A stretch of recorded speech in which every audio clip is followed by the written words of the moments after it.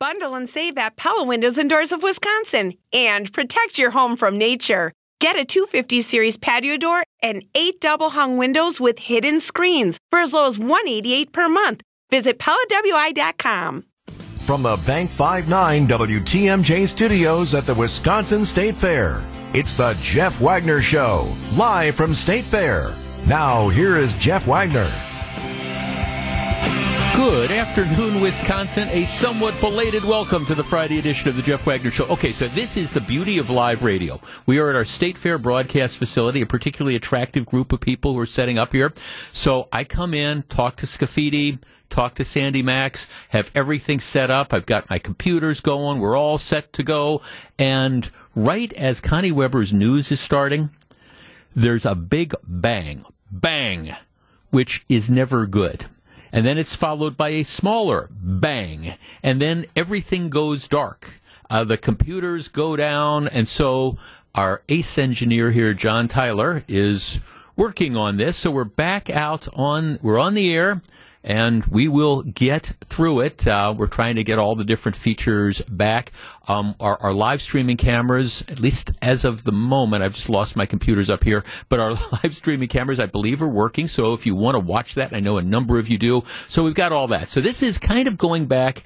This is sort of going back to the days of radio when I started at State Fair 25 years ago. And I've told this story before. It used to be, and if you were a longtime listener of WTMJ, you will recall, we used to have like a separate State Fair number, and we had one of those old phones that had like 5 incoming lines, and I'd have a producer sitting next to me, and I'd throw out the topic, and I'd give my opinion, and people would call in, and he'd punch the button, and then he'd whisper, "The Wagner Show, what's your comment?" And then he'd write that out as to who that was and what they wanted to say on this little slip of paper and give it to me. We're kind of going back to that on at least my last broadcast from the 2023 State Fair. I will be here till 3 o'clock. If you're coming out, it is a beautiful, beautiful day. I know there's some rain in the forecast for later on. Do not let that deter you, because, well, you just never know. Plus, the great thing about State Fair is there's all sorts of places that you can go in an effort, if it does rain for a little bit, there's all sorts of places that you can go, whether it's the Expo Center or the Cream Puff Pavilion. There's all sorts of places you can go to get out of the rain. So come on out, say hi. Like I say, this is my last broadcast of the 2023 State Fair. Can't believe how quickly this goes. It seems like only yesterday when we were doing Cream Puff Palooza with all the Cream Puff giveaways. Matter of fact, as I was walking this morning, as I was walking around the grounds, ran into a lady and gentleman who were thanking me for giving them the cream puffs. Always a lot of fun. Okay, I think we're ready to go. Here is the deal. We talk on this program a lot about crime, and I've got a link to this story. If you follow me on Twitter, it's at Jeff Wagner 620. I have a link to this story. It's one of the many reasons why we will never, ever, ever get a handle on crime in Milwaukee County. And it's because we have, in this case, a district attorney who simply refuses to charge cases. Of the cases referred to the district attorney's office for prosecution, these are cases where the police believe they have a viable case.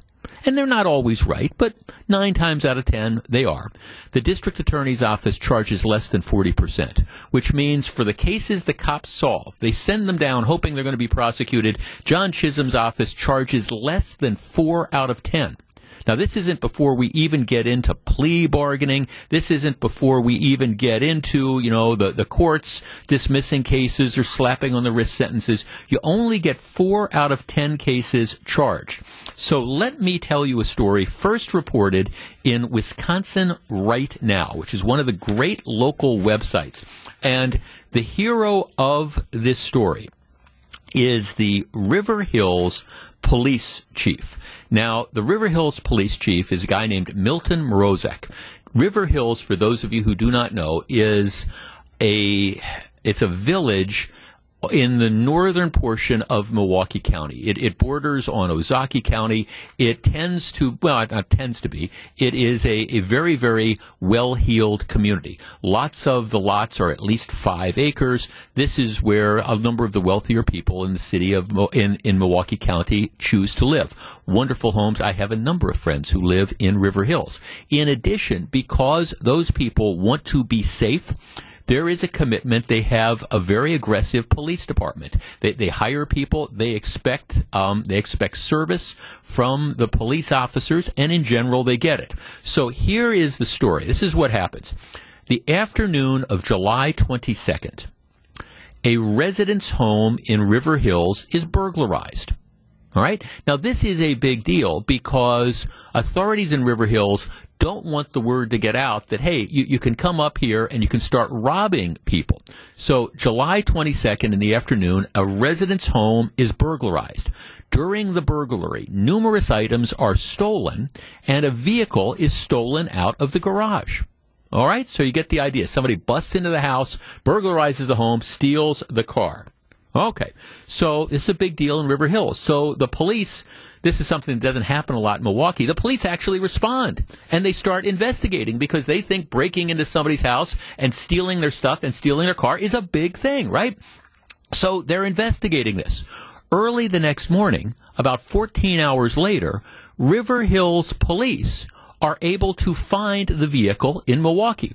Now, if your car is stolen in the city of Milwaukee, good luck. Maybe it'll turn up, 2 or 3 weeks later, generally speaking, looted and burned out and stuff. But they don't even look for it in Milwaukee. But the River Hills cops, they're looking for it. So they find this vehicle in Milwaukee. Now, follow me with the story. The vehicle is parked, and in the driver's seat, there's a guy passed out behind the wheel of the car. Okay, so he's passed out behind the wheel of a car. In his pocket, they find the keys to the stolen vehicle. Okay, now, look, I don't think, I went to law school, right, and I did okay there, and I was a prosecutor for years and years, but you find a guy passed out in a stolen car with the keys to the car in the pocket. Well, okay, I think there's a pretty good inference that you stole the car, but it gets better. He's got the vehicle's keys in the car, and he's got in his pocket a card that belongs to the homeowner. So he's got like a card that came out of the house that was burglarized. So you have the guy passed out behind the wheel of the car, keys to the stolen car in his pocket, and a card belonging to the homeowner. It gets better. Throughout the car were numerous items taken from the place, the burglary. Okay, so you've got stolen items that are there. He's in the stolen car. He's got the keys. Also in the vehicle are documents that were stolen in a previous burglary in Racine County.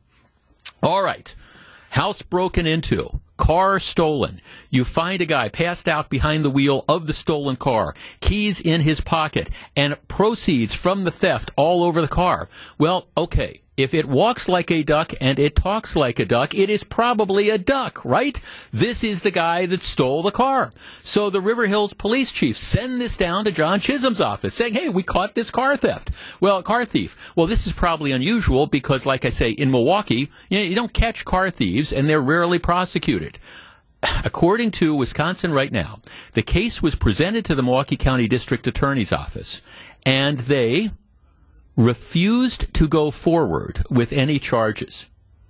They refused to go forward with any charges. No charges of burglary, no charges of theft of movable property, no charges of operating a vehicle without an owner's consent, no charges even of possession of stolen property. The River Hills police chief says, subjects in a stolen vehicle, surrounded by stolen items, stolen property in his pocket, and they won't even charge a possession of stolen property charge. It gets better.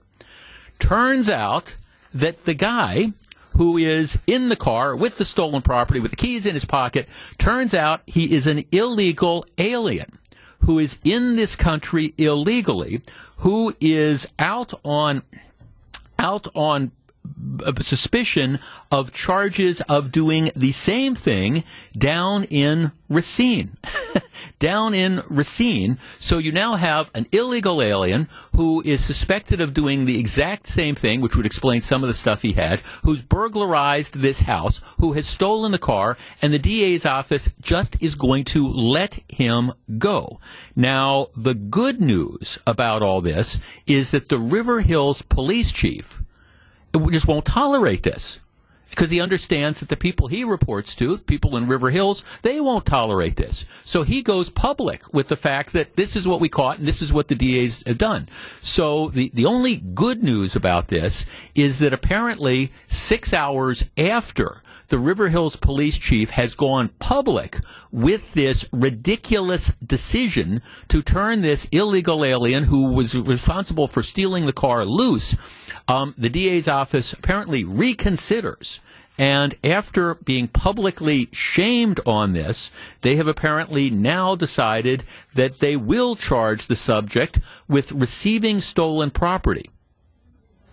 Not car theft, not operating without an owner's consent, but they're going to charge him with receiving stolen property. But it's only because this case was publicized by the River Hills police chief, who would not tolerate this. If this had happened probably anywhere else in Milwaukee, and the police chiefs had made the decision not to go public because they didn't want to upset John Chisholm or the people that work at Chisholm's office, this guy would have been able to, again, theoretically go out and commit even more crimes. Our number is 855-616-1620, which is the Old National Bank talk and text line. Here is my takeaway of this. The only way we are going to be able to get a handle on crime in Milwaukee County, which in my opinion is out of control, the only way you're going to do it is if more police chiefs and officers start doing exactly what it is that the River Hills police chief did, which is calling attention to the ridiculous policies that this district attorney has with regard to refusing to charge people who are obviously guilty of crimes with crimes. 40% charging rate of cases referred by police is an embarrassment. Now, I'm not saying every case that a police officer refers to the district attorney's office, should be charged. Sometimes there's all sorts of intervening matters and things like that. But when you're only charging 4 out of 10, it tells me pretty clearly that you are not doing your job and you're trying to find every way you can to let criminals go, which explains why there's only 6% of car thefts which get solved in Milwaukee County. Your chances of getting the person prosecuted who steals your car is slim to none, and slim is on a bus heading out of town. Our number, 855-616-1620. That's the Old National Bank talk and text line. I mean, isn't it time for more police officers to start publicly calling out the ridiculous soft-on-crime policies which are resulting in criminals being turned loose on the street? And the answer to me is clearly yes, 1,000 times yes. 855-616-1620. We're back in just a minute.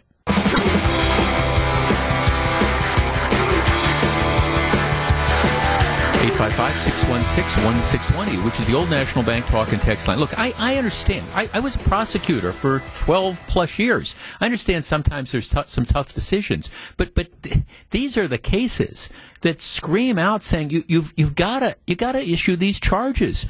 Otherwise, the reason people continue to commit crimes is because they know they can. 855-616-1620. Let's start with Brad in Germantown. Brad, you're first. Good afternoon.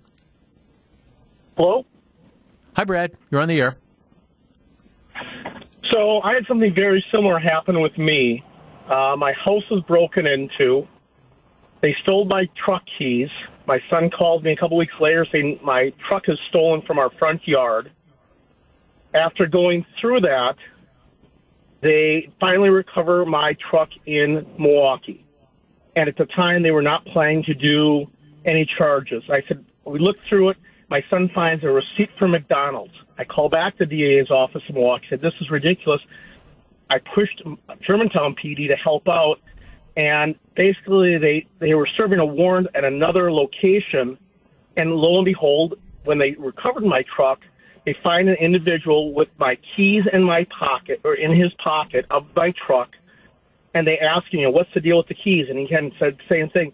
I pushed this all the way through to a trial, and at an evidential trial for evidence, they said, the judge goes, well, the guy was in handcuffs for a couple hours as we were trying to figure things out, and he dismissed the case. And he asked at the end, he said, well, there are any questions to the DA's office or the defendant's office or to the defender, and I was wanting to raise my hand and say, yeah, I have a question. Why on earth are you laying this guy off after you have him dead to rights on body camera and collecting the keys on his person?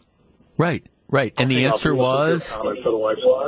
Yeah, thanks for the call. I appreciate it. And look, this is the problem. And by the way, if you've got judges that are kicking cases that should be, then look, if I was the district attorney and you had judges that were doing this, I'm going to war with them, figuratively speaking. I'm calling these out. I'm calling, the local newspaper has its own orientation, but I'm calling TV stations. I'm saying this is the case we had. This is the prosecution, and this is the decision. And so if it hacks off some judges, too bad, because maybe those judges shouldn't be on the bench. We're getting swamped with texts out here. Jeff, it doesn't surprise me. I have a good number of cars stolen from my business over the years. Twice they found people in them with the keys in their pocket, and they would not charge them with theft, period. They didn't charge them with anything, period. The people said they were using the car or renting the car.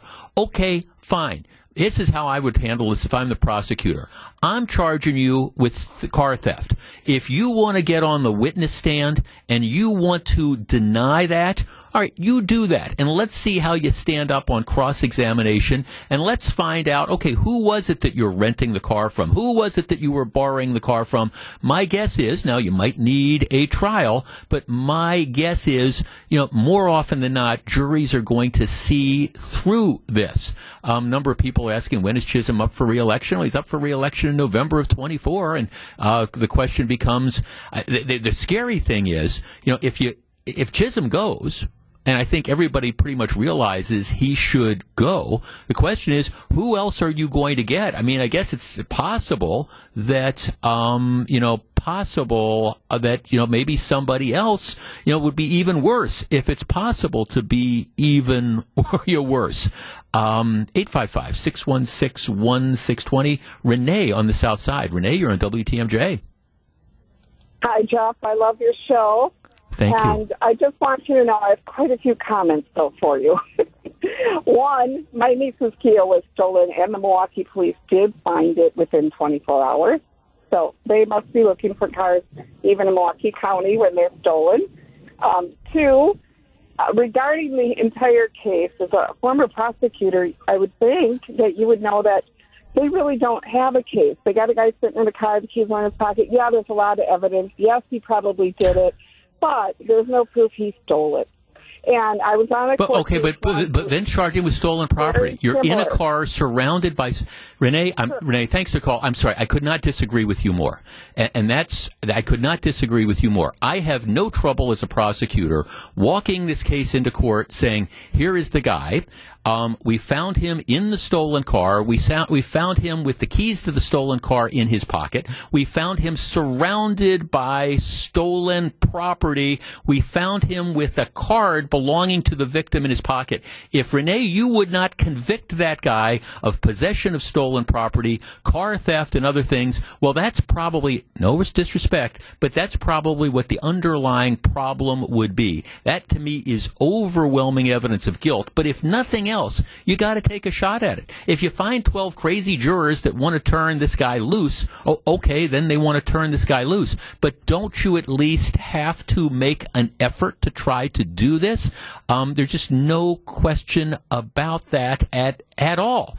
And so you have a situation where you've got out-of-control crime. You have somebody who is obviously guilty. So what are we saying now? That the only way we're going to charge somebody with car theft is if we, catch them after a high-speed chase or see them as they are driving out of the driveway? No, there is this thing called circumstantial evidence. And I'm willing to take that case to court, and I'm willing to bet that 12 jurors, even in Milwaukee County, aren't going to be bamboozled and are going to return a conviction. But at the very least, you have to make it try. You have to give a try of it. Otherwise, you're just turning things loose. This is the thing. Do you realize that of the 8,000+ cars that were stolen in Milwaukee County in 2022, the police only solved about 6% of those cases. And of those 6%, who knows how many were actually charged after that? It is a disgrace and a joke what is going on in the criminal justice system. And it's not going to get any better unless police start, again, calling out the district attorney's office. And interestingly enough, after the River Hills police chief went public with this, 6 hours later, apparently the DA's office reversed its position and decided that, well, at least we're going to charge him with possession of stolen property. My God, if you're in a car surrounded by stolen property, you've got the keys to the stolen car in your pocket, and you've got a card of some sort coming from the house that was stolen, what more could you possibly need to convict somebody for that? Some criminals are tough. Some prosecutions are tough. Others are what I call low-hanging fruit. My goodness, this wasn't low-hanging fruit. This was an apple that had fallen to the ground. And until they were publicly called out, the district attorney's office was not going to do anything. And you wonder why crime is out of control. Back with more in just a minute. This is Jeff Wagner. We're broadcasting live from the 2023 Wisconsin State Fair.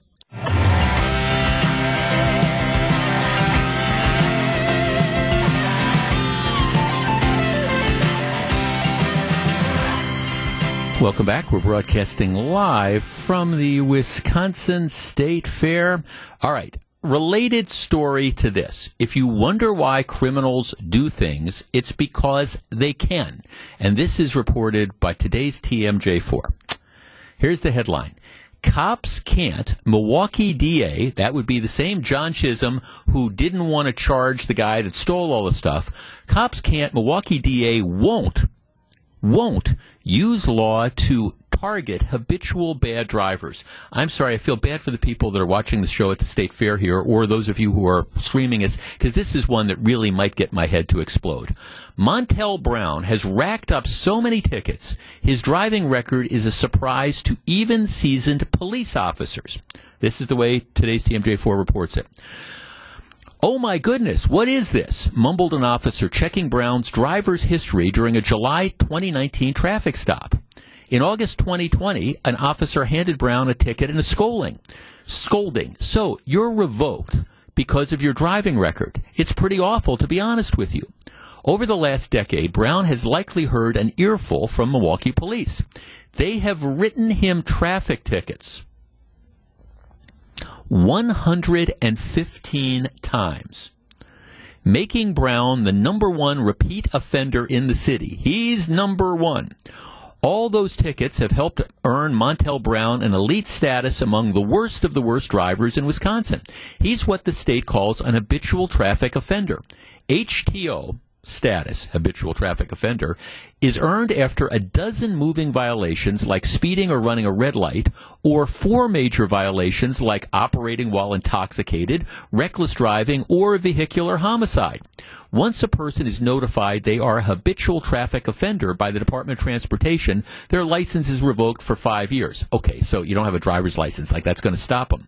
The penalty for driving while revoked as a habitual traffic offender is up to 6 months in jail on top of any other sentence for the underlying offense. Court records show Montel Brown got his 12th moving violation on June 20th, 2018. According to the Wisconsin Department of Transportation, that's the day he became a habitual traffic offender. But Montel Brown kept on driving. Steam is now coming out of my ears. Since then, he's been cited for operating while revoked 10 more times. Not once was he ticketed or prosecuted as an habitual traffic offender. TMJ4 News discovered 2 reasons why the law was never used. First, the way the law is written gives police little leeway to use it. Under state law, operating while revoked is nothing more than a traffic ticket and a fine.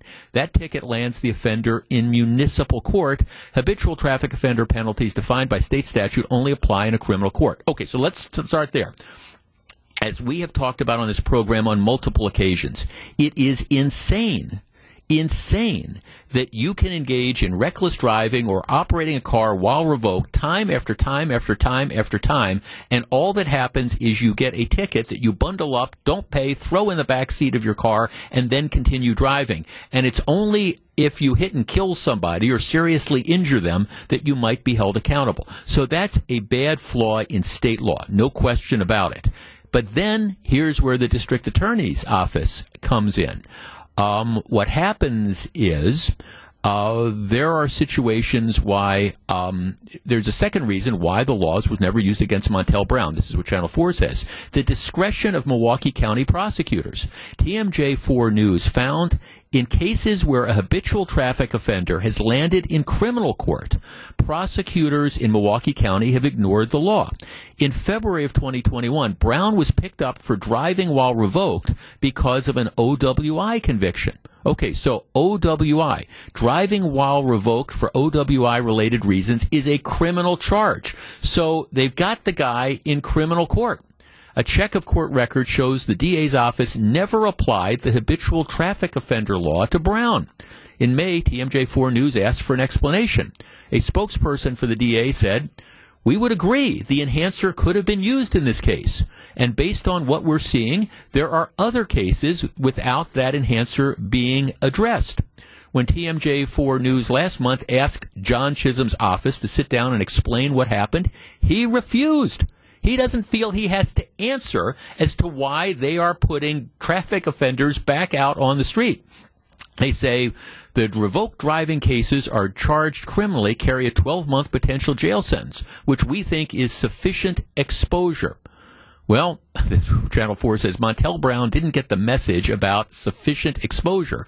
There he was again in November 22, driving while revoked after an OWI. See, here is the problem. You have a district attorney in Milwaukee County that is bending over backwards to not do his job and to put dangerous people back out on the street. Now, sooner or later, what's going to happen is this guy's going to be driving revoked, and he's going to kill somebody. And then everybody's going to say, okay, well, how could you still be driving, without a license, driving revoked, driving with all these problems, and how is it that we wouldn't do anything? Well, we wouldn't do anything because the district attorney's office won't do anything.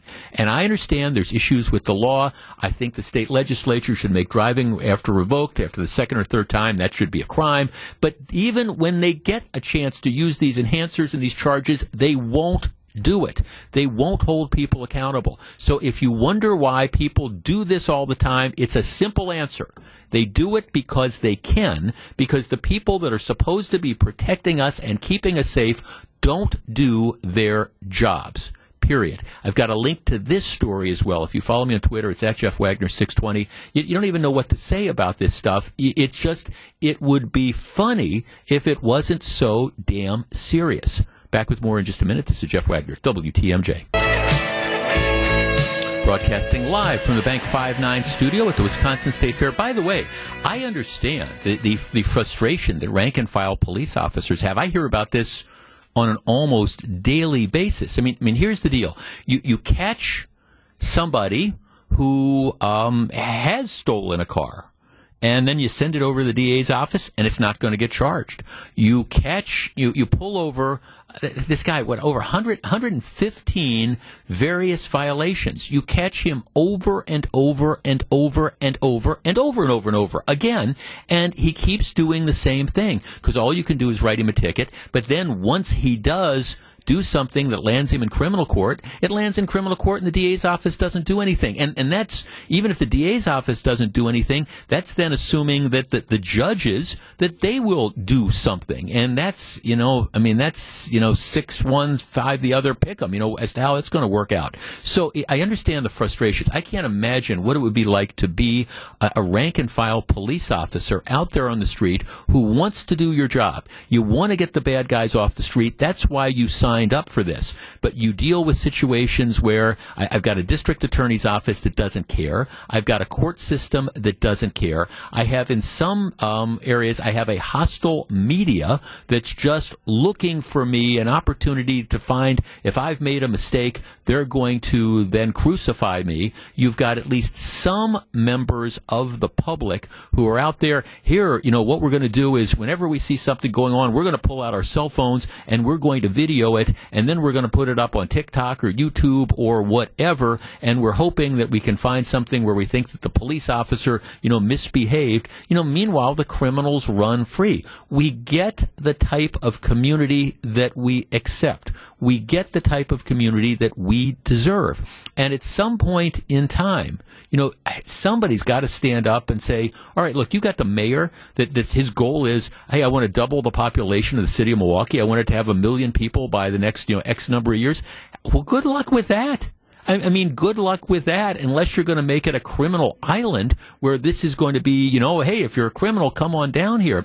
Because the way crime is going, who wants to locate in areas where you're setting yourself up to be a victim and you know that there's going to be very, very, very little accountability? These stories should be so incredibly frustrating, and unfortunately, some, not all, but some elements of the mainstream media just don't want to tell them because, we don't want to be accused of being, too harsh on this type of individual or that type of individual, or, how can we tell the story about the guy who's the illegal alien who's burglarized the home and stolen the car, because then some of the folks that support illegal aliens, they might get mad at us. Well, okay, maybe we need a little bit of outrage when people commit crimes. Just saying. Back with more in just a minute. This is Jeff Wagner. We're broadcasting live from the Wisconsin State Fair.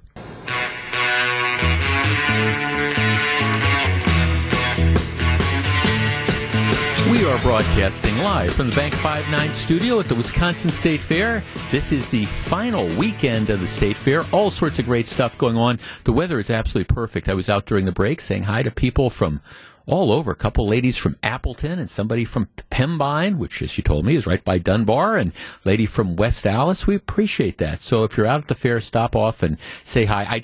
I'm always a little bit nostalgic when I sit here on the last day of the fair because, like I say, the second week I was at WTMJ, which was in the summer of 1998. I was out at the Wisconsin State Fair, and we've been broadcasting here with the exception of 1 year where our management at the time, and that management team is long gone, thought, we don't need to be out at the fair. It's no big deal. And I think they quickly realized that was a mistake. So we've been out here every year since then, and just all sorts of great stories. It's always one of my favorite events of the year. When we come back after the top of the hour news, Joe Biden has decided to ransom hostages. He's going to pay or cause to be paid $6 billion to arrange a prisoner trade. I understand where he's coming from, but what is the effect of what he's doing? I will explain, we will discuss, and then an effort to smear a local advocacy group.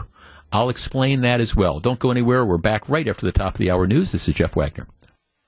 From the Bank 5-9 WTMJ studios at the Wisconsin State Fair, it's the Jeff Wagner Show, live from State Fair. Now, here is Jeff Wagner. Good afternoon, Wisconsin. Welcome back to the show, broadcasting live from the Wisconsin State Fair.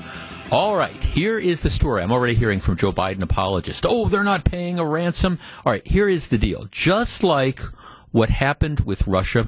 Remember, Russia grabs WNBA player Brittany Griner, who stupidly flies to Russia right before they're getting ready to invade Ukraine, and she's got a little bit of hashish oil in her bag. Well, in a rational world, the stuff would have been seized, she would have been fined, she might have been deported, but because Putin recognizes he's got a chance to hold an American hostage, he grabs her, he holds her hostage. She was, in my opinion, a political prisoner, and ultimately, what was it? They do a prisoner exchange where we get the WNBA player back, and they get the convicted merchant of death, an arms dealer who was selling arms that were used to kill Americans. Okay, real good deal.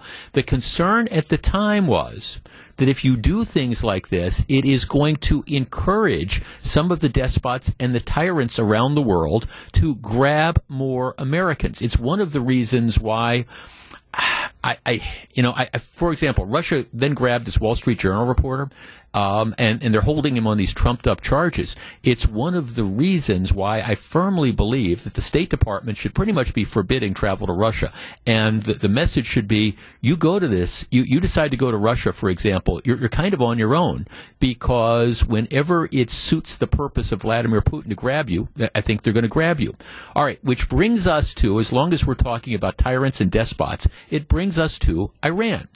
Over the last 5 years or so, Iran has arrested and detained at least 5 American citizens or people with dual citizenship, although Iran does not recognize dual citizenship. They have arrested and imprisoned at least 5 people who are Americans. And as a general rule, while the cases are different, these are all trumped up charges. These people have essentially been held hostage by the Iranian government. And understandably, the families of these individuals, they want them back. I mean, I understand that. I get it. You know, if your son or daughter or your brother or your sister was being, held on trumped up charges of spying or things like that and was incarcerated in an Iranian prison, I understand you'd want the government to do everything you possibly could to get them back. Well, apparently there is a deal that has been cut between the Biden administration and Iran. Here's what's going to take to get these 5 people back. First of all, the U.S. is going to have to essentially agree to a prisoner trade. We're going to have to release at least 5 Iranians who have been convicted, mind you, of various criminal violations. And those names aren't being made public at this point in time. But there's going to be at least 5 of them that, just like the Merchant of Death who was freed, they're going to be freed in order to get the people back. Okay, so you have this prisoner, quote-unquote, swap that's going on. On top of that, the Biden administration, and I understand if you're a lover of Joe Biden, you don't like this reference, but the Biden administration is essentially going to pay a $6 billion ransom to Iran for the release of these prisoners. You did not hear me wrong. $6 billion. Here's what's going on. Right now, because of sanctions against Iran, there is $6 billion of Iranian assets that is tied up in South Korea. The U.S. has that blocked. It's because of sanctions. In order to get these individuals released, the U.S. is going to allow this money to go to Iran. So is it the taxpayers themselves from the U.S. paying $6 billion in tax money? No, but it's money that Iran can't get. It's money that is tied up in sanctions that the U.S. is going to now allow Iran to get in order to release these prisoners. $6 as in billion dollars. Now, the joke of this is that under this proposed deal, the money, the $6 billion that Iran can't get, the $6 billion is going to be transferred to a bank in Qatar.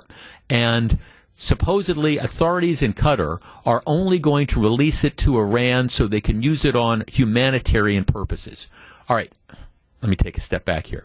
Anybody who believes that that's how the Iranian government is going to use this $6 billion windfall that they're suddenly get, it's going to be on humanitarian purposes, my advice is be sure you duck your shoulder when you fall off the turnip truck so you don't hurt yourself too badly. I mean, the reality is once that money is freed from South Korea, I can't exactly see Qatar standing up to Iran saying, hey, no, okay, you want this $2 billion, you want this $3 billion, here, we're not going to give it to you. Give me a break. Once this money is released, it's going to go to Iran, and Iran, for all intents and purposes, is going to be able to use it for whatever they want to use it for, whether it's building up their national army, whether it's developing weapons, whatever. This is essentially a ransom that is being, at least in my opinion, that is being paid. And I acknowledge it's not tax money from the U.S., but it's money that Iran can't get were it not for the fact that the U.S. is now going to say we're going to drop the sanctions. Our number is 855-616-1620, which is the old National Bank talk and text line. Okay, let's tee this up. Let's tee this up. All right, you want to get these 5 Americans who are unjustly detained in Iran back. You no question about it. But we're not going to just do a prisoner swap. We're going to release $6 billion that Iran otherwise wouldn't have. What is the message that comes from this? Well, the message is grab Americans, hold Americans, wrongfully convict Americans, and you know what? You are going to be able to use that as a leverage point, as a pressure point, to extort pretty much whatever you want from the American government. In this case, it's $6 as in billion dollars. 855-616-1620. What do you think about this proposed deal? We discuss in just a moment. We're broadcasting live from the Bank 59 studio at the Wisconsin State Fair. Now, like I said, there's some people who say, well, we're not paying a ransom because it's not U.S. dollars that are involved. Okay, well, sorry, I disagree.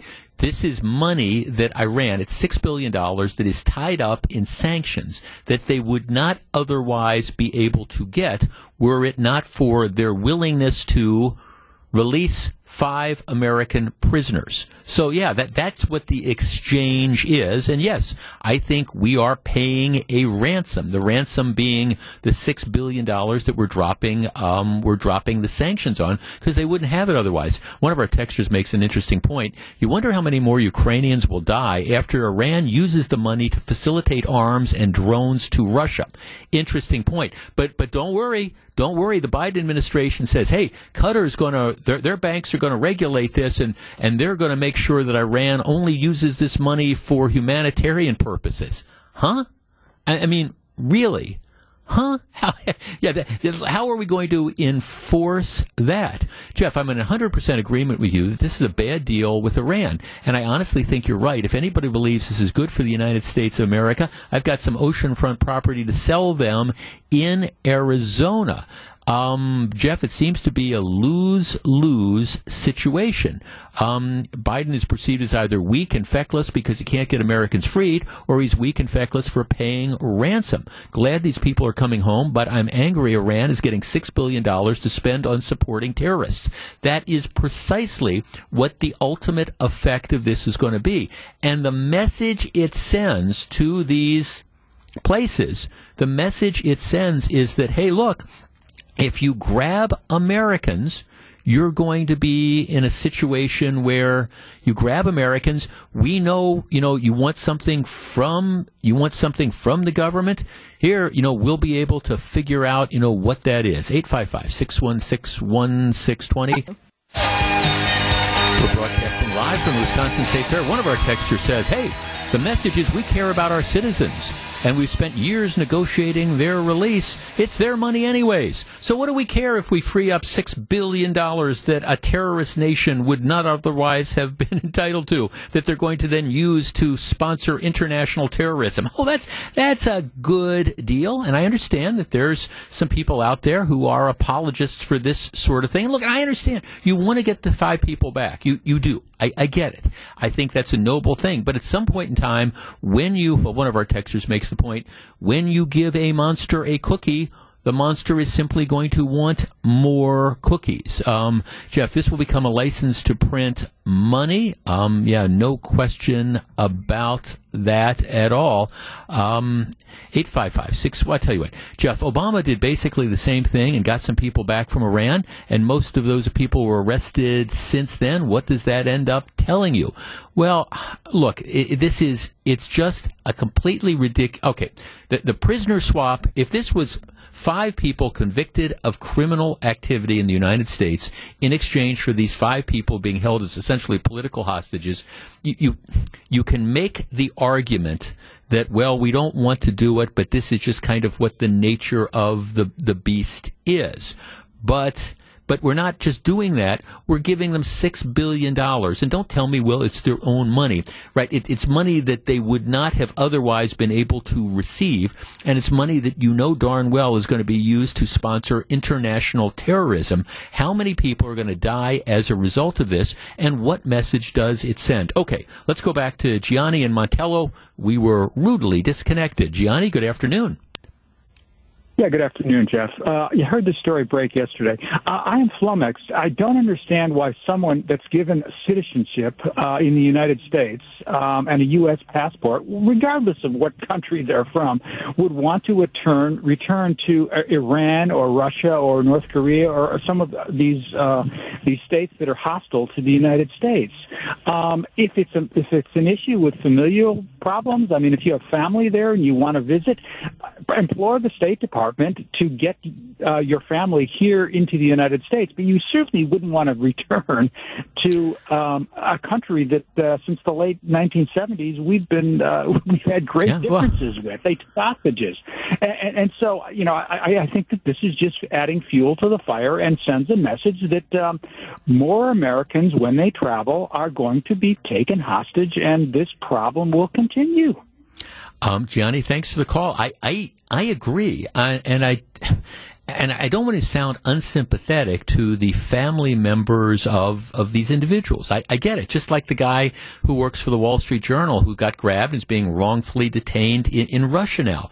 I think maybe the message that needs to go out moving forward is if you decide that you want to go to Russia, if you decide that you want to go to Iran, you've got to understand that you're putting yourself at substantial risk, and hate to say it, but if something bad ends up happening, if you get wrongfully detained or whatever, you're going to be on your own, because you got to know that this is coming. And that's one of the things that really comes out of this story, that $6 billion is being paid. And yes, I feel comfortable using the word ransom. Now, again, I understand they're releasing sanctions, but it's money that Iran otherwise would not be able to get, but for the fact that they've agreed to release these 5 American prisoners. So, yeah, that is to me a ransom. It's not U.S. taxpayer dollars per se, and for people who say it's their own money, well, yes and no. It's money that they would not have been able to get because, again, of the sanctions against them. Now they're getting it. Yeah, we're paying a ransom. We're paying a dear ransom, and we don't even know the backgrounds of the people that we're going to be releasing. So it's not just the prisoner swap, it's all this money as well. And if you don't think you've got the folks in Iran who now recognize that they've bamboozled the U.S. government, and they're probably trying to figure out, okay, who else can we grab and hold, because how much other money do we want to have paid to us? If you think that's not happening, again, just like with the previous topic, be sure to duck your shoulder when you fall off the turnip truck so you don't get hurt. Back with more in just a minute. This is Jeff Wagner, WTMJ. We're broadcasting live from the 2023 Wisconsin State Fair.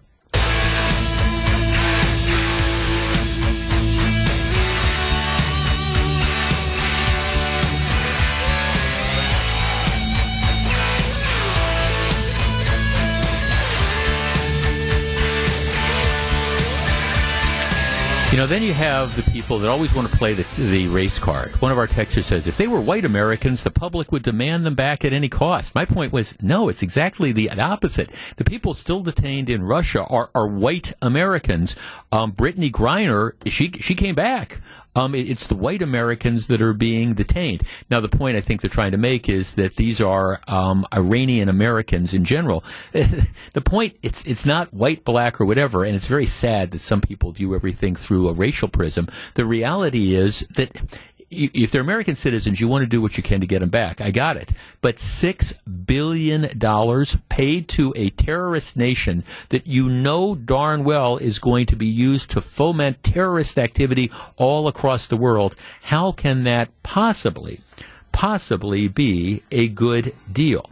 All right, let us switch gears. Here is the story as it appears in the local newspaper. The Milwaukee Brewers could start looking for a new home this fall, if state and local officials fail to reach an agreement by then on a taxpayer-funded package to fund improvements to American Family Field required in the team's lease with the state, sources say. A process that might lead them to boom towns of Charlotte, North Carolina, or Nashville, Tennessee. months after Wisconsin Governor Tony Evers proposed spending $290 million in taxpayer dollars to help ensure the Brewers stay in Wisconsin, and after Major League Baseball Commissioner Rob Manfred urged lawmakers to act quickly, a deal has not yet materialized. That has pushed Brewers officials to a point of contemplating whether communities with fast-growing populations and no Major League Baseball teams might be options if state and local officials don't produce enough funding for stadium renovations, sources with knowledge of the dynamic told the Milwaukee Journal-Sentinel. Okay, so let's break this down. I think we all know this story. I was going to say Miller Park, American Family Field, is owned by the public. As a condition of the lease they have with the Brewers, they are required to make various improvements. And the estimates are that over the next X number of years, those improvements are going to cost $300 to $400 to $500 million, whatever that particular number is. There is a dispute over how that money is going to be paid. It's not going to come from a sales tax. The Republicans in the legislature don't want to take the surplus and give it to the Brewers. And by the way, I say the Republicans, but there's not a lot of support among a lot of outstate Democrats for doing that either. You've got the county executive in the city that are on record as saying, we don't want to contribute money to the upkeep of American Family Field. Now, I have believed all along that this deal is going to get done, but floating through, I don't know, off the record or anonymous sources, that the Brewers would consider as early as this fall exploring options to move to Nashville or to Charlotte within 5 years. I don't think that that's constructive at all. And if that's part of some PR strategy, I think they need to go back to the drawing board, because the way to get this done isn't necessarily to threaten to leave. And that's certainly the implication of this story. Now, Rick Schlesinger, the CEO from the Brewers, was on our air earlier today, and he was saying, no, we're confident that a deal is going to get done. And I'm confident a deal is going to get done as well. But I think that deal is going to require cooperation and contributions from a number of different parties, including the city of Milwaukee, where Miller Park, where American Family Field is based, Milwaukee County, where American Family Field is based, and the state legislature. Our number is 855-616-1620. That is the Old National Bank talk and text line. Okay, the upshot of this story is, well, the Brewers might be looking to leave if something doesn't happen by the fall. First of all, do you believe that? And secondly, if you believe it, does it, I don't know, make you worry and wonder and say, okay, we've got to get a deal done right away? I mean, their lease doesn't expire for another 6 years. 855-616-1620. Oakland's been trying to get out of Oakland for 20 years. And unlike the Brewers that have huge attendance, I was at the ball game the other night, and I think they've already drawn in the neighborhood of 1.8 million. You know, they're not going to draw 3 million this year, but they're going to draw. When it comes to attendance and fan base, this community punches above its weight when it comes to supporting this team in a fashion that I'm not sure that other communities like Nashville or Charlotte would do. But in any event, do you believe there's a realistic chance that the Brewers would leave? And as a corollary to that, all right, do we need to get the money to at least make these improvements? 855-616-1620. That is the Old National Bank talk and text line. My take on this, look, I think the deal is going to get done. I believe that having the Brewers here in Wisconsin is an asset. There's no question about it. If nothing else, players pay taxes. The visiting players, they pay taxes pro rata based on their salaries. They contribute to Wisconsin in that form. There's also the other value that the stadium has. But I think, the city's got to get serious about this. The county's got to get serious about this. We have to realize that a lot of people have skin in the game, and simply to expect, legislators, Republicans and Democrats outstate to pick up the whole tab, I think that's pretty much a bridge too far. 855 616-1620. That's the Old National Bank talk and text line. All right, so let's tee this up. Do you really believe the Brewers are going to leave? That's, I guess, the first question. And the second question would be, do we need to get this revenue thing done at some point in time? All right, let's start with Michael in Lake Geneva. Michael, you're first. Good afternoon. Michael. Okay. Let's see. 855-616-1620. One of our texters is asking, did the state put money into Fiserv? Yes, the state put money into Fiserv. The city and county also put money into Fiserv in various ways. I think the city built the parking structure that they share the revenue with. So that's a situation where you do have a shared sort of situation. Jeff, the Brewer story just made me mad. Such a deliberate scare piece. Even though I support some sort of deal to keep the team, these tactics might make me rethink that support. Well, right. I mean, look, and here's the thing. It's one of the reasons why I think that the Brewers aren't going anywhere.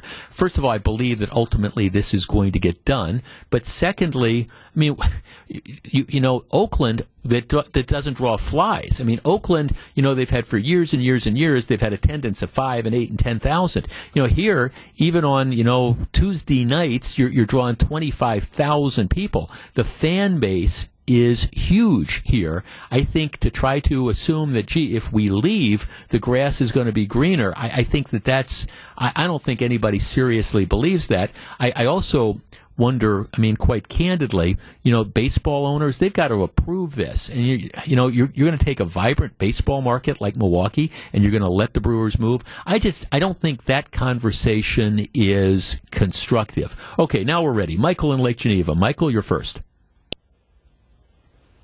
Hi there, Jeff. Hi, Michael. I agree with everything. That you're saying, but there's got to be a big picture on this. And the big picture is the Brewers, Major League Baseball, is vital to the future of Milwaukee, to the vibe of Milwaukee. We are on such an upswing in how we're perceived around the United States.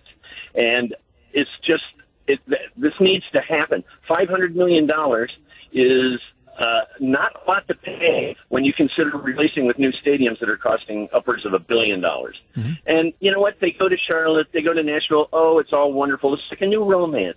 You're holding hands and everything's just wonderful for a while, and then it starts to go stale. Well, it hasn't gone stale here. So no, it hasn't. It hasn't. We're not like, yeah, Michael. You know, we're not like Tampa. We're not like Oakland, where they're not drawing. This fan base is rabid. This fan base turns out to support people, and this idea that we're going to turn our backs on this huge fan base that where we draw 2.5 million, maybe 3 million if there's a good year and the team is good. I mean, I just don't see that happening. But I mean, I agree. The Brewers have every right to say, we want to make sure that we continue to have a world-class facility in the facility that we're renting. But I can't imagine them seriously looking to start moving in the fall. And if they did, boy, you want to talk about hacking off a lot of potential Brewers fans. That's the way to do it.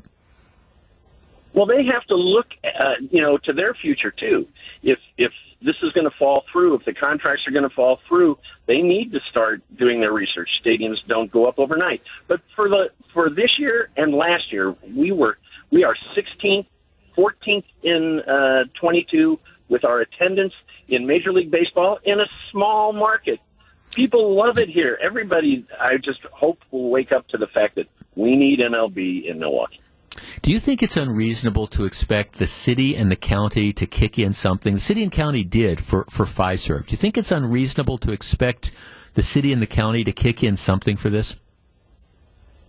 It's not unreasonable, but there does have to be something worked out to make the people, to make the public feel like a lot, that the Brewers and who's ever involved with them they have skin in the game. They've got to have skin in the game as well as the general public. Yeah. Hey, thanks for the call. I appreciate it. Yeah. See, I try to go back. I was doing radio when we went through the whole Miller Park thing and the 5-county sales tax. And I still have marks on my back, psychic scars from that debate. And and this isn't a Republican or a Democrat thing. I don't even know that it's conservative or liberal. What you have is you have a lot of outstate legislators who simply don't. I don't want to say don't see the benefit of having the Brewers in Wisconsin, but don't believe that their constituents in Minocqua or in, Bayfield or in La Crosse don't believe that their constituents get anywhere near the benefit that people who live in southeast Wisconsin get, particularly Milwaukee County and the city of Milwaukee. And you understand where that argument comes from. I mean, if you're not a baseball fan and you're living in La Crosse, you say, okay, well, why are my tax dollars being used to support this baseball team that I don't follow, and that at least, other than the fact that the ball players, when they play here, do contribute and they pay state taxes, so there's that revenue factor. But if you're up in Minocqua, you're saying, well, look, our community doesn't get any of these benefits. People travel to the games and they pay tax and they buy gas and they stop at the bars and they stop at the restaurants and maybe they go to the hotels and things like that. We don't get any of that. And you know what? Those people are right. That's a legitimate sort of argument, which is why I think it is so wrong-headed for Milwaukee County and the city of Milwaukee and some of these politicians to say, well, we're not contributing anything to this. Well, it's a much tougher sell, because the reality is, while all of us in the state get a benefit, in my opinion, from having Major League Baseball here, the benefit is greater if you live in southeastern Wisconsin. That's just the reality that's there. And so for the Common Council or the mayor or the county executive or the county board to just simply say, we're not contributing anything to us, that puts the state in a much more difficult position, and it puts state legislators in a much more difficult position. I agree with what Michael said. Everybody needs a degree of skin in the game to figure out how to get this done. And by the way, I remain convinced that it is going to get done, but threatening implicitly to move the team like this story suggests, that's not the way. That's not the way to get this done. We continue with your calls and more texts in just a moment. This is Jeff Wagner. We're broadcasting live from the Wisconsin State Fair 2023. Jeff, I do understand the pushback from local government for contributing to the station upgrade. People are getting tired of billionaires getting help for these projects. It's a reality, but probably short-sighted view of the economic benefits of a sports franchise. Well, and my only point is to county and city officials, if you expect people in Minocqua to underwrite improvements to the stadium, people who get very, very little benefits other than the state taxes that it generates, the state income taxes. It's tough to say, well, those of us here in southeastern Wisconsin who benefit more directly from sales tax payments and things like that, it's tough to expect those people in Minocqua to say, okay, we're going to sign on to this. That's the reality. That's why I don't think arguments like some of the stuff in the language you're hearing out of the Common Council and the county board, for example, are particularly helpful. Nor do I think it is helpful for the Brewers, whoever it is that's floating this story. Now, the Brewers officially know we want to stay here, we want to get this done, but whoever's floating this story saying, well, if it's not done by the fall, they might start exploring, ways to go. That's, people don't respond well when you when you figuratively put a gun to their head. 855-616-1620. That's it. I want to get this done. Julian in Milwaukee. Julian, you're on WTMJ. Thanks for taking my call, sir. I appreciate it. Yes, sir. Well, what do you think? I just wanted to say that I'd like to see the Brewers stick around. They're a feel-good story. Everyone loves the team. They bring people together and all that. But I'd just like to say, taxpayers subsidizing stadiums for billionaire owners. I mean, how is that not socialism, welfare? We're trained to snarl and growl and bark like Pavlov's dogs at the programs that are intended to help the poor. But this is okay. It's confusing. I don't think we're being consistent when we make that argument. Well, Julian, thanks for the call. I'll give you the response to that. American Family Field is not a stadium that the Brewers own. It's a stadium that the public owns. And just like if you own a house, okay, and you're renting it out, and the house needs improvements, okay. The renter's not going to make the improvements.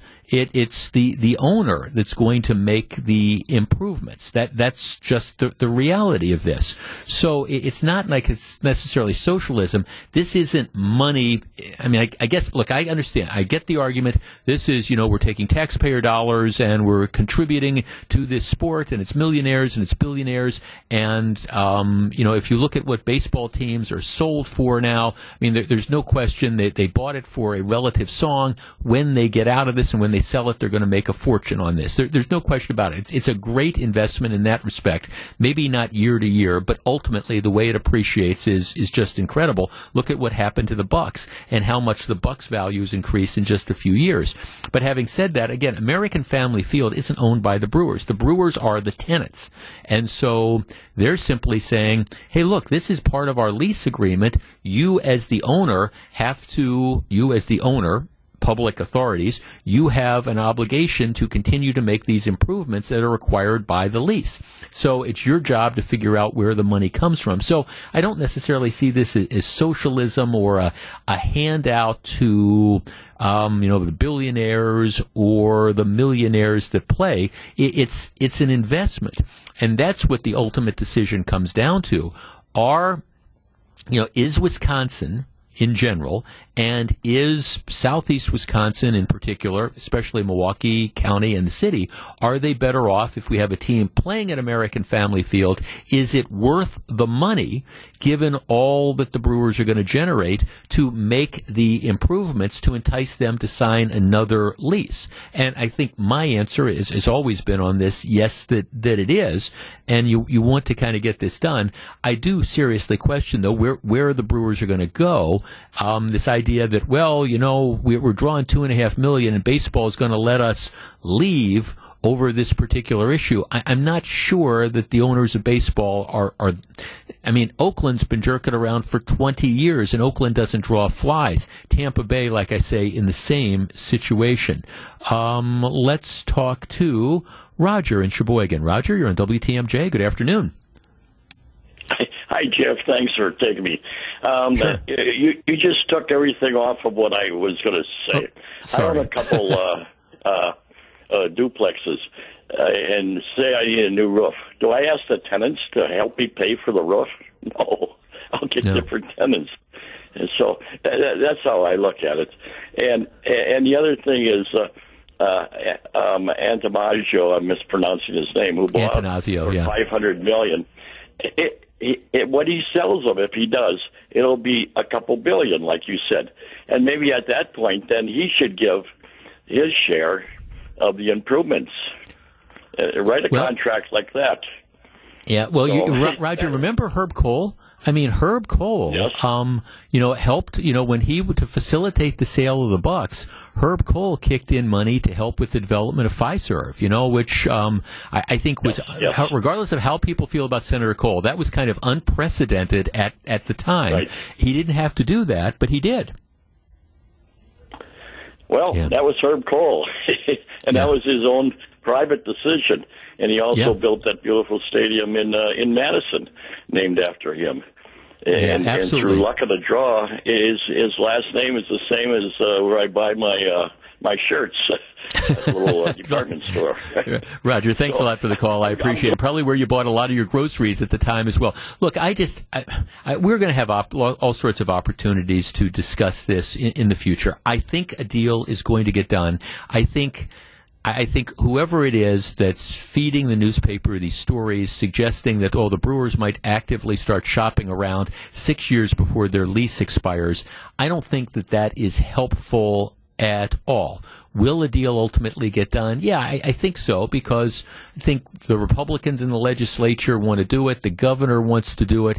But, the governor might end up having to twist some arms, get some Democrats to vote for this, because there's going to be some Republicans who probably say no. But maybe that's where Tony Evers can come in and can use his influence to help get this deal done. Back with much more in just a couple minutes. We're broadcasting live from the Bank 59 studio at the Wisconsin State State Fair. We've got a fun 2 o'clock hour coming up. It is my last hour of broadcasting from the 2023 State Fair. We're going to have a little bit of fun, so don't go anywhere. From the Bank 5-9 WTMJ studios at the Wisconsin State Fair, it's the Jeff Wagner Show, live from State Fair. Now, here is Jeff Wagner. Good afternoon, Wisconsin. Welcome back. This is my last hour at the 2023 State Fair. We are, of course, broadcasting over the air. We're streaming. And if you're one of those who likes to watch us while we do this, we have our cameras working from the Wisconsin State Fair. You can simply go to WTMJ.com, click the Watch Live button, or we've got our own YouTube channel as well. Hello, and we have a particularly attractive crowd. Okay, now this is for the benefit of those of you who are here, but also for the people who are watching on our live stream. I make a point of saying on a daily basis that my wife dresses me, which is a very, very good thing. But so lately she's taken to finding the shirts that she puts me in, and she tries to be nice about it. But she'll say, well, when people particularly men, get to a certain age, they get... Well, what she wants to say is guts. You get a gut. You get a little bit of a paunch. And that's okay. I can live. Everybody here, you're nodding. Yeah, that's it. Everybody's going. I'm getting that affirmation. Okay, we know what you're talking about. And she wants to say it in a nice way because it's not like I don't think I'm necessarily like morbidly rotund or anything. But so she's taken to buying clothes, and she's found this brand of shirt that she says they're kind of like slimming. That if you wear them, they kind of hide your paunch. That's I guess what the idea is. So this is for the benefit of everybody who's watching us on our live stream. I'm going to stand up here and see. There you go. Kind of, that's it. It's there. Yeah, I'm getting thumbs up from there. After the crowd's getting thumbs up, right? I'll be the first to acknowledge that me naked is not a pretty sight. But, you put this shirt on and stuff, and it kind of hides a little bit of that there. So that was kind of our visual aid if you watch us on the live stream here. So if you can't be out at the State Fair taking advantage of this. Okay, I want to have a little bit of fun in this hour of the program. Pop Culture Corner, as always, coming up at the bottom of the hour. Here's the deal. Matter of fact, one of my teammates who's back here just got back from Disney World. Was down at Disney World. His family just got back yesterday. This is his first day back. And I said, you came back a day too early. And he said, why? Because you're missing the big event. Now, if you've ever been at Disney World in the fall, one of the things they do is they kick off.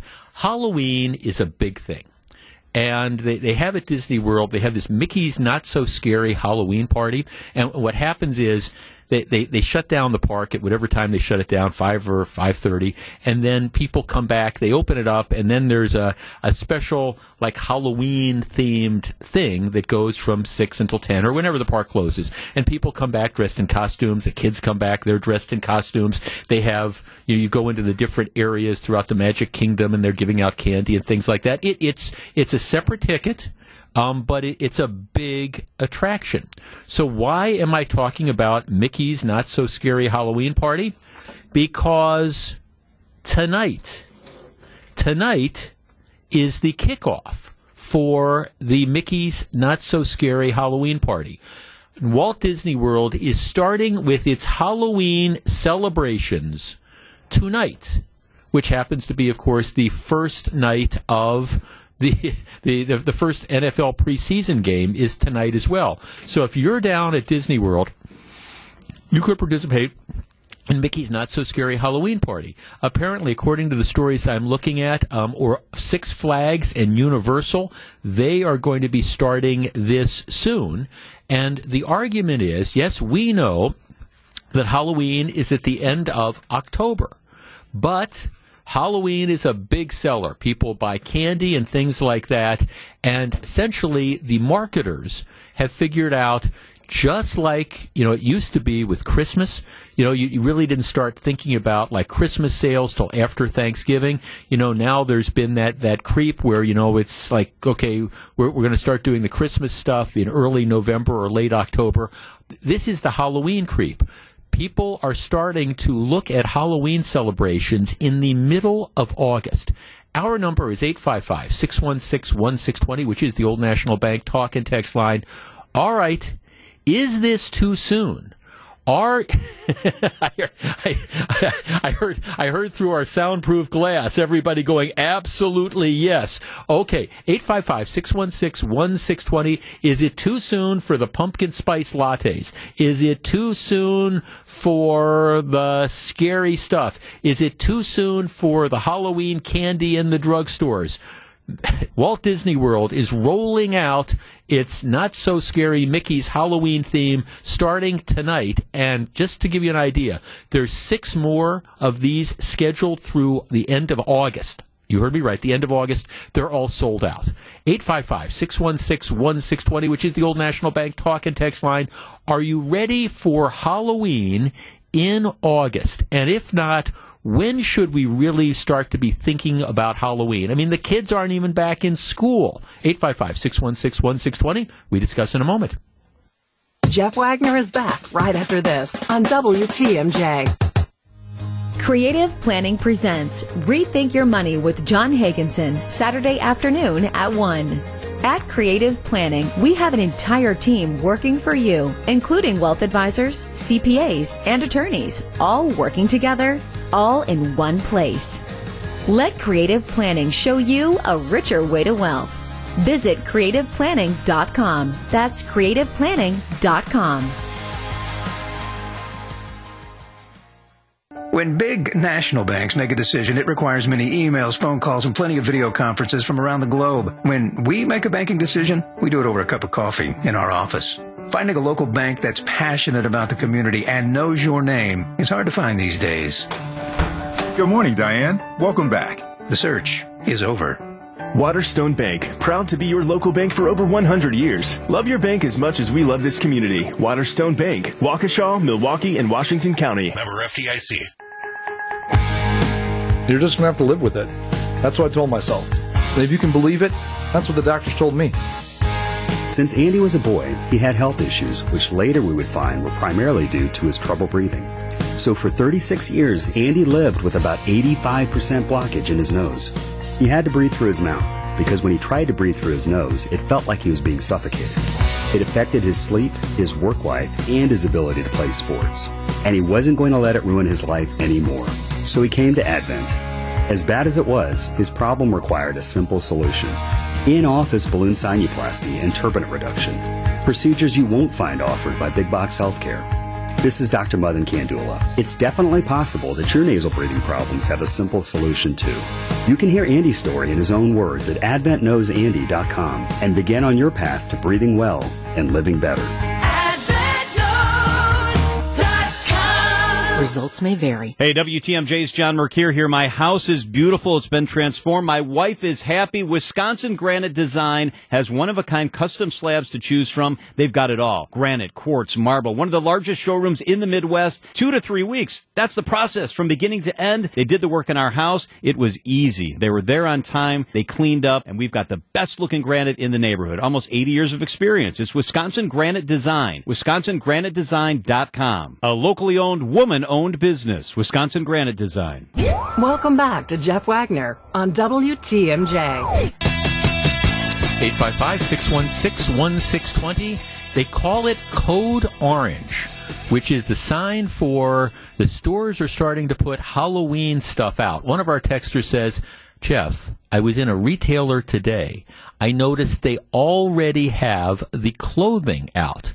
Jeff, Costco already has costumes in the store. Spirit Halloween stores are starting to open. I believe the focus should be September for Halloween, but I know plenty of people who start decorating for Christmas on November 1st. Same concept. I love Halloween. It's my favorite holiday, but I am not celebrating yet. If you're just tuning in, at Walt Disney World, they do this big thing around Halloween. Or it used to be around Halloween. You know, Mickey's Not So Scary Halloween Party. The first one is tonight. And for the 6 other events that they have, Mickey's Scary Halloween Party, through the end of August, they're all sold out. So we're now talking, we're not even in the middle of August yet. Kids aren't back to school yet. The NFL football season hasn't started yet, but we're with Halloween already. Jeff, I told my husband when we were in the store this week that Halloween and pumpkin spice would be back right after back to school was over. I guess I was wrong. Yeah, it's too soon. Mid-September would be okay. Jeff, Costco in New Berlin already has Christmas decorations set up and playing music in the store.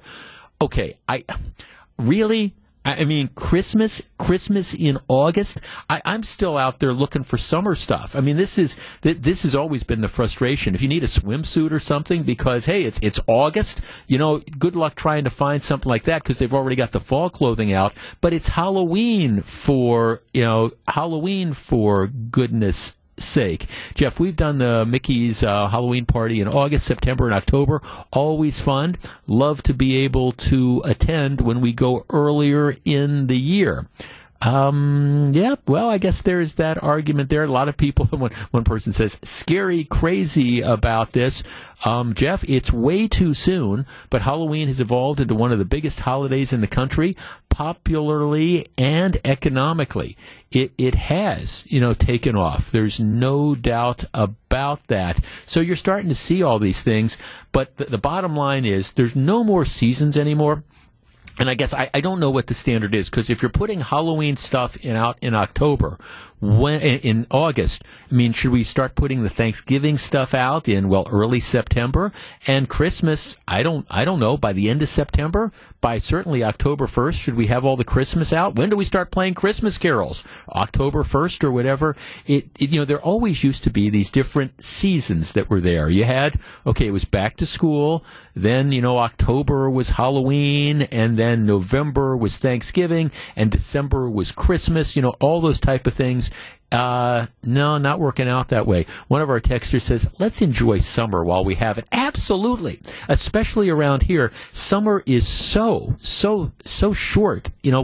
Why can't we enjoy the state fair? Now, I confess, though, I always, one of the reasons I get nostalgic about the state fair coming to an end, like it will on Sunday, is for me, I know it's not the end of summer, but for me, unofficially, whenever State Fair rolls around, it's always like the beginning of the end of summer. And I mean, technically, summer, I understand technically summer runs through September, but, certainly by the time Labor Day rolls around, we're all starting to think fall and things like that, and the days are becoming shorter and stuff like that. But, when State Fair closes in a couple days, that's sort of the unofficial beginning of the end of summer, and I always feel a little bit bad about that. One of our texters says, Jeff, everything in retail keeps getting earlier and earlier, and it all gets cleared out weeks before the actual holiday. Some coffee shops, other than Starbucks, are already doing pumpkin spice stuff, and I've already seen Christmas displays up. Jeff, I was just at Hobby Lobby, many aisles of Christmas for those crafty people and others. I hate the heat. I look forward to the fall. Jeff, let's just have all seasons merchandise all year round. Well, there is definitely an element of that. But bottom line is, if you can't get enough of Halloween, well, okay, don't worry. It is becoming a year-round thing. Okay, before Pop Culture Corner, I want to talk about one more thing, and I want to get your input on this. If you are like me, I order a lot of stuff from Amazon, and I've talked about this before. It's just, I'm not a shopper, I'm a buyer. I see something, I see a book. I'm not going to drive to Barnes & Noble and think, okay, do you have this book that's been, came out in print like 10 years ago? I go to Amazon, I order it. One of the things, though, that I do notice about Amazon, and I feel a little bit guilty about, is you order stuff and it comes in these big boxes, right? There's all, you go, what's in the box? And then you open it up and there's all this packaging and stuff. Here's the deal. Wall Street Journal has this story. Apparently, Amazon is revamping its logistics network so that more and more stuff that they deliver, about 11% of items that the company delivers now, arrives without extra packaging, or what the company calls ships in its own container. So, what happens is, maybe you order a blender. Okay? The blender, instead of being in a cardboard box or whatever, the blender is just delivered in the blender box, the box that if you'd gone into Walmart or you'd gone into Costco and bought it, it's that box. Box of baby wipes, a box of trash bags. A lot of this stuff is now just coming in its original packaging. And that's something that Amazon is working on, trying to encourage more of. Our number is 855-616-1620, which is the Old National Bank talk and text line. All right, from a customer perspective, you order some stuff from Amazon, for example. Do you mind if you come and it's on your front doorstep and the blender is in the blender box? It's not in another box. If you've ordered reams of paper or whatever, pens, whatever, they're just there without it being in a separate container. Would that bother you? 855-616-1620. I so far, the stuff I get still comes in various packages as a general rule, and then you have to take it out of the packaging. But, I don't have a problem with that. I mean, actually, that's my contribution to saving the planet, I guess. I look at a lot of the packaging and all the extra packaging, and I'm going, man, I don't need that. 855-616-1620. Do you mind your neighbors being able to look at your porch and see what it is that you've ordered from Amazon? We discuss in just a moment. This is Jeff Wagner. So if you're just tuning in, here's the deal. Amazon is trying to get out of the packaging business. So when people order stuff, about 1 out of every 10 orders right now comes in its original packaging. You order a bicycle pump and it comes in a box. You order a blender, just like if you would have gone to the store and purchased this, that's how it comes. First of all, that of course saves on all the packaging and the boxes. And I admit, as somebody who shops on Amazon on a regular basis, I feel guilty sometimes because I'm like, gosh, I ordered, I don't know, some pens or a couple paperback books or whatever, and it comes in this big box. Really didn't need that. Secondly, Amazon's all about trying to get stuff to you quickly. And if you can remove that time element it takes to grab whatever item you purchased and box it and then ship it out, if you can just figure out a way, here, we're going to grab it and we're going to get delivered directly. You skip that step so you can have faster delivery. Would it bother you? 855-616-1620. Sandy in Stevens Point. Sandy, good afternoon. Hi, Jeff. How you doing? I'm well, thank you. What do you think? Well, this is right in my wheelhouse. I am in the shipping business, and I actually worked for FedEx for 11 years. And I can tell you exactly why they're doing this. It's all about the utilization of the space of the truck. So imagine if you have a 10-pound box, and it's an astronomical size. You're utilizing that much space in the truck. So FedEx and UPS, what they do is they charge customers the dimensional weight versus the actual weight. So imagine if you owned a business and you're putting this small piece in this large box, you're paying more than you really need to versus versus protecting or not seeing that blender box. It's all about utilizing and maximizing the space on the truck.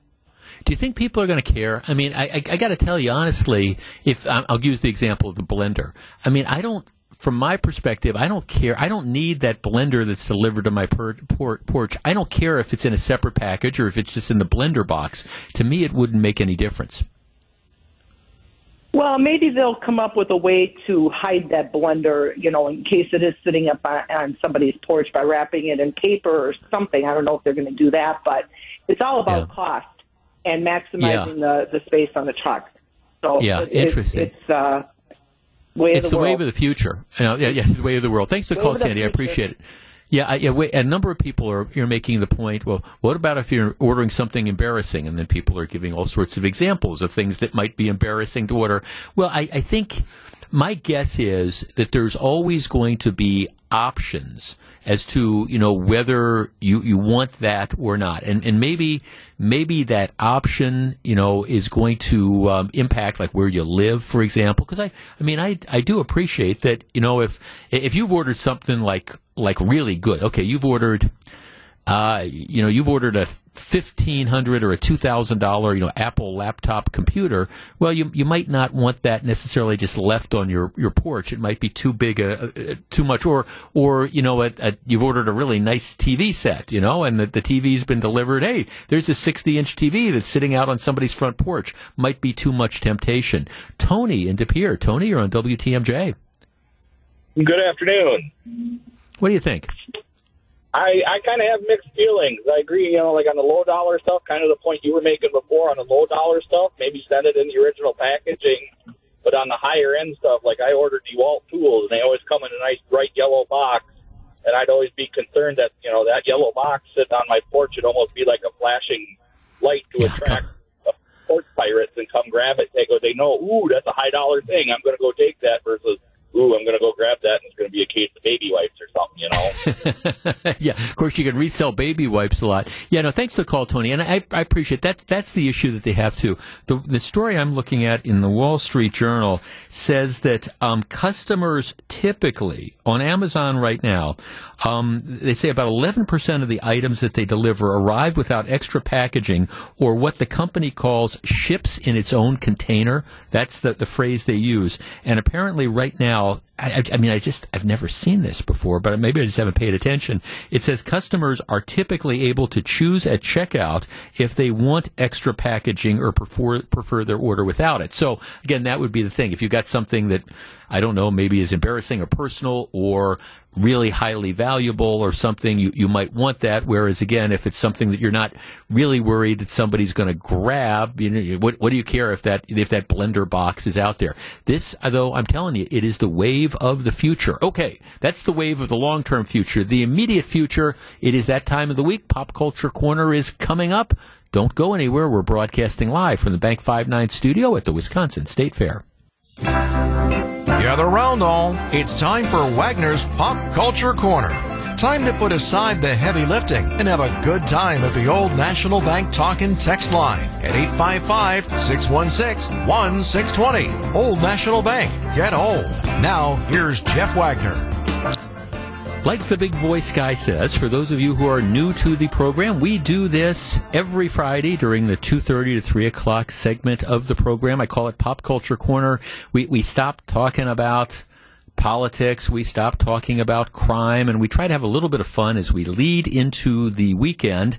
Sometimes we talk about food, sometimes we talk about travel, sometimes it's movies, sometimes it's TV, sometimes it's books, sometimes it's sports. It's generally triggered by something that happened during the particular week that kind of tickles my fancy and I think might make for an interesting conversation.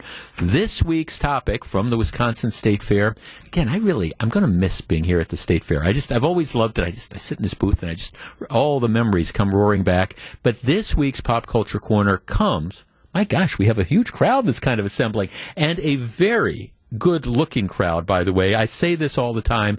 I have noticed over all these years that the people who come and congregate and watch this particular show, really great-looking people, and all of you folks certainly represent that today. Okay, Pop Culture Corner this week from the world of music. Robbie Robertson passed away. Robbie Robertson, for those of you who do not know, he was one of the members of the group known as the Band. He was probably the most instantly recognizable member of the Band. The Band were a group of musicians. Levon Helm was another. I was a huge fan of Levon Helm. And the band, they played together. They were traveling on the road. They were originally known as the Hawks. And then their heyday was 1968 to about 1976 when they did lots of work with Bob Dylan. They first really became famous with the music. The record was called Music from Big Pink, which was a house in Woodstock that they had rented and they played. But the band went on 6-7 albums. They did very, very well. The height of their creativity was the first couple albums. But the band was absolutely huge. And Robbie Robertson was the front guy. He got most of the attention because there was a movie called The Last Waltz, which Martin Scorsese directed in the band broke up like in 1976, and they had their final concert in San Francisco, and it was filmed, and the movie came out in 1978, and Robbie Robertson was the unquestioned star of this. He and Scorsese, who was the director, were close friends, and it created some animosity because other members of the group thought, hey, we're kind of getting messed over. We're equally as important, but this was a star turn for Robbie Robertson. But anyhow, Robbie Robertson passed away at the age of 80. He was seminal when it came to the band. And I have always believed, and I'm a huge fan of the band. I have all of their records. Again, I think I think from a creative perspective, the last couple records aren't anywhere near as good as the first couple records. But I have always believed that they were incredibly underrated as musicians and as talents. So for Pop Culture Corner this week, presented by Palermo's Pizza, as always, this is my question. A musician or a musical group that you think is incredibly underrated. 855-616-1620, which is the old National Bank talk and text line. Now, this can be a very famous and successful group that you still believe, I don't think they get, or the performer, he or she, I don't think they get enough credit for what they did, even though they can be very successful, or it could be somebody that's more obscure. But, a group or an individual, because I think the band never, then they were successful and they were famous, but I don't think they ever got the credit that they fully deserve for being as good as they were. Our number is 855-616-1620, which is the old National Bank talk and text line. We are sponsored by Palermo's Pizza, and there will be one caller in the complete and total discretion of my producer, Samantha, who wins our Palermo's Pizza prize package, which includes a coupon for a couple frozen pizzas and this really cool Palermo's pizza cutter and some other stuff as well. That goes to one of our callers. 855-616-1620, an underrated, in recognition of the passing of Robbie Robertson of the band at the age of 80 this week, a musician or musical group that you think was incredibly underrated. Back with your calls in just a minute. We're broadcasting live from the Bank 59 studio at the Wisconsin State Fair. It's pop culture time. Now back to take your calls. Here's Jeff Wagner. We're broadcasting live from the Wisconsin State Fair. Went out, was talking to people. I was showing off the shirt that my wife says is slimming. We'll figure that out. One of our listeners says, we're talking about underrated musicians. Robbie Robertson passed away. He was probably the lead front guy for the band, called The Band. And I always thought the band was incredibly underrated. One of our listeners was saying Frank Zappa, Mothers of Invention, really a creative guy. 855-616-1620. Who do you think is, I don't know, a performer or, again, whether it's the individual performer or the band that you think just never got as much credit as it deserved? Let's start with Kevin in Shawano. Kevin, we ready for Kevin? Okay, not ready for Kevin. 855-616-1620. Jeff, okay, got it. Let's see. A single artist, I would say Bob Dylan. I don't think he gets near enough credit for all the music that he has written and all the people that have benefited. Well, Dylan, obviously a huge star, but that's it. Juice Newton, country rock innovator. Yeah, I think that's it. Jeff, I always thought their own original local band, the Bodine, should have been more famous back in the day. Jeff, for me, it was Southside Johnny and the Asbury Jukes. They are definitely underrated. Yeah, they were always kind of viewed as sort of a poor man's Bruce Springsteen and the East Street Band, but they were talented enough on their own. Jane's Addiction, L.A. rock band from the late 80s, helped shape the future of 1990s alternative rock. Jeff, for me, it's Night Ranger, especially Brad Gillis on the lead guitar. Let's see, Rob says, Jeff, Badfinger, I know you can elaborate on this. Badfinger had... they were viewed, when Badfinger first came out, they were being thought of as being like the new Beatles, and it just, the band kind of broke up. They're probably best known for the song Baby Blue, which, as I recall, was the one that ended the Breaking Bad thing. That was the last song at the end of the TV show Breaking Bad. Jeff, I think Leonard Cohen was underrated in the U.S. He was very popular in Europe. Jeff, I think it was John Fogerty of CCR. John Fogerty, an incredible talent. I don't know that I'd say he was necessarily underrated, but I guess, you could put him in the same category of Robbie Robertson and the band. No question about it. ELO, Electric Light Orchestra. Jeff, I think Sheryl Crow is an excellent songwriter and musician. Honestly, I think that female musicians get sold a little short in general. To me, Jeff, it was Styx. Jeff, to me, it was the Monkees. Interestingly enough, I think the Monkees, I remember Monkey Mania, and their problem is they got compared to the Beatles, and they weren't the Beatles, but who were? 855-616-1620. Let's start with Eric. Eric, you're on WTMJ. Hello. Hi, Jeff. How are you?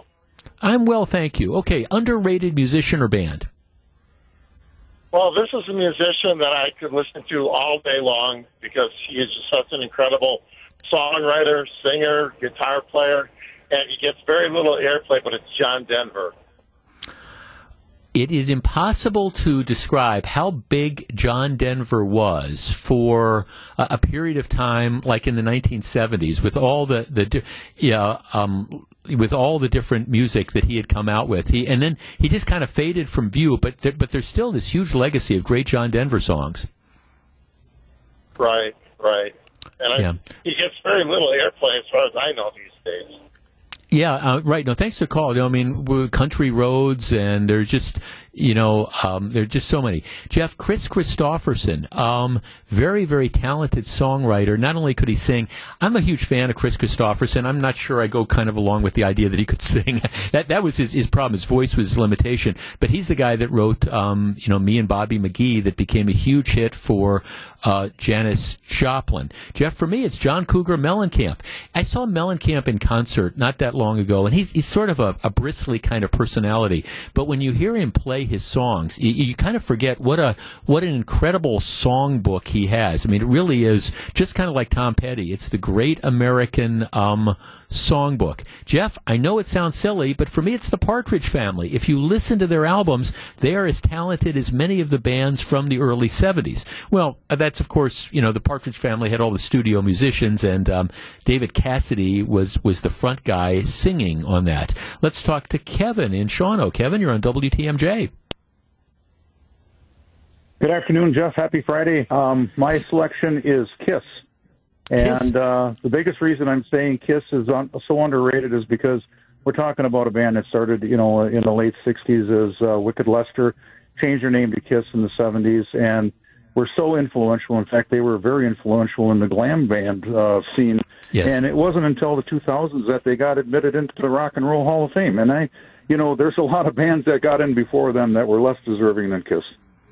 It's funny you should mention Kiss, because when Kiss first came out, I was kind of into the country rock sort of stuff, that sort of stuff, and the Eagles and those sort of things. And my younger brother, brings home this Kiss record, and I'm like, and I forget which one it was, but it was like the Kiss was just starting out. And I'm going, what are you doing? And these guys are wearing makeup and stuff like that. And I listened to the record, and it was really incredible. I mean, and Kiss has had amazing longevity over those years. It really is a great band that's out there, and you gotta respect everything that they've done.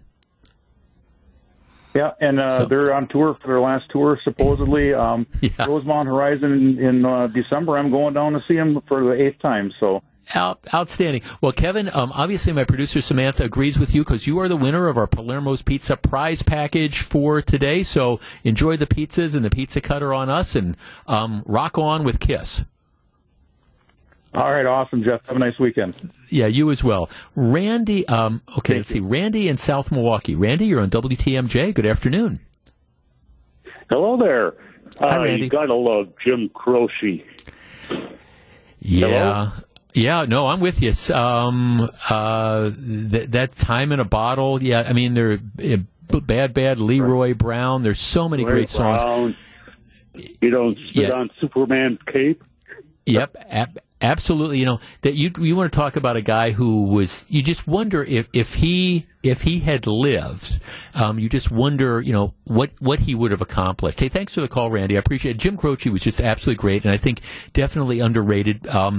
There's this whole group of musicians that the road got that were taken by the road, and by that I mean whether it's car crashes or plane crashes like Leonard Skinner, or whether it was, drugs like Janis Joplin or Jim Morrison or things like that. You just wonder if they had, Jimi Hendrix, you wonder if they had lived, what this would be. Jeff, I really felt that Warren Zevon was always very underrated, since all you heard was probably about 5 or 6 of his songs. That's correct. There was a running joke. I think it was on the HBO thing, the Larry Sanders Show, which in itself was a parody.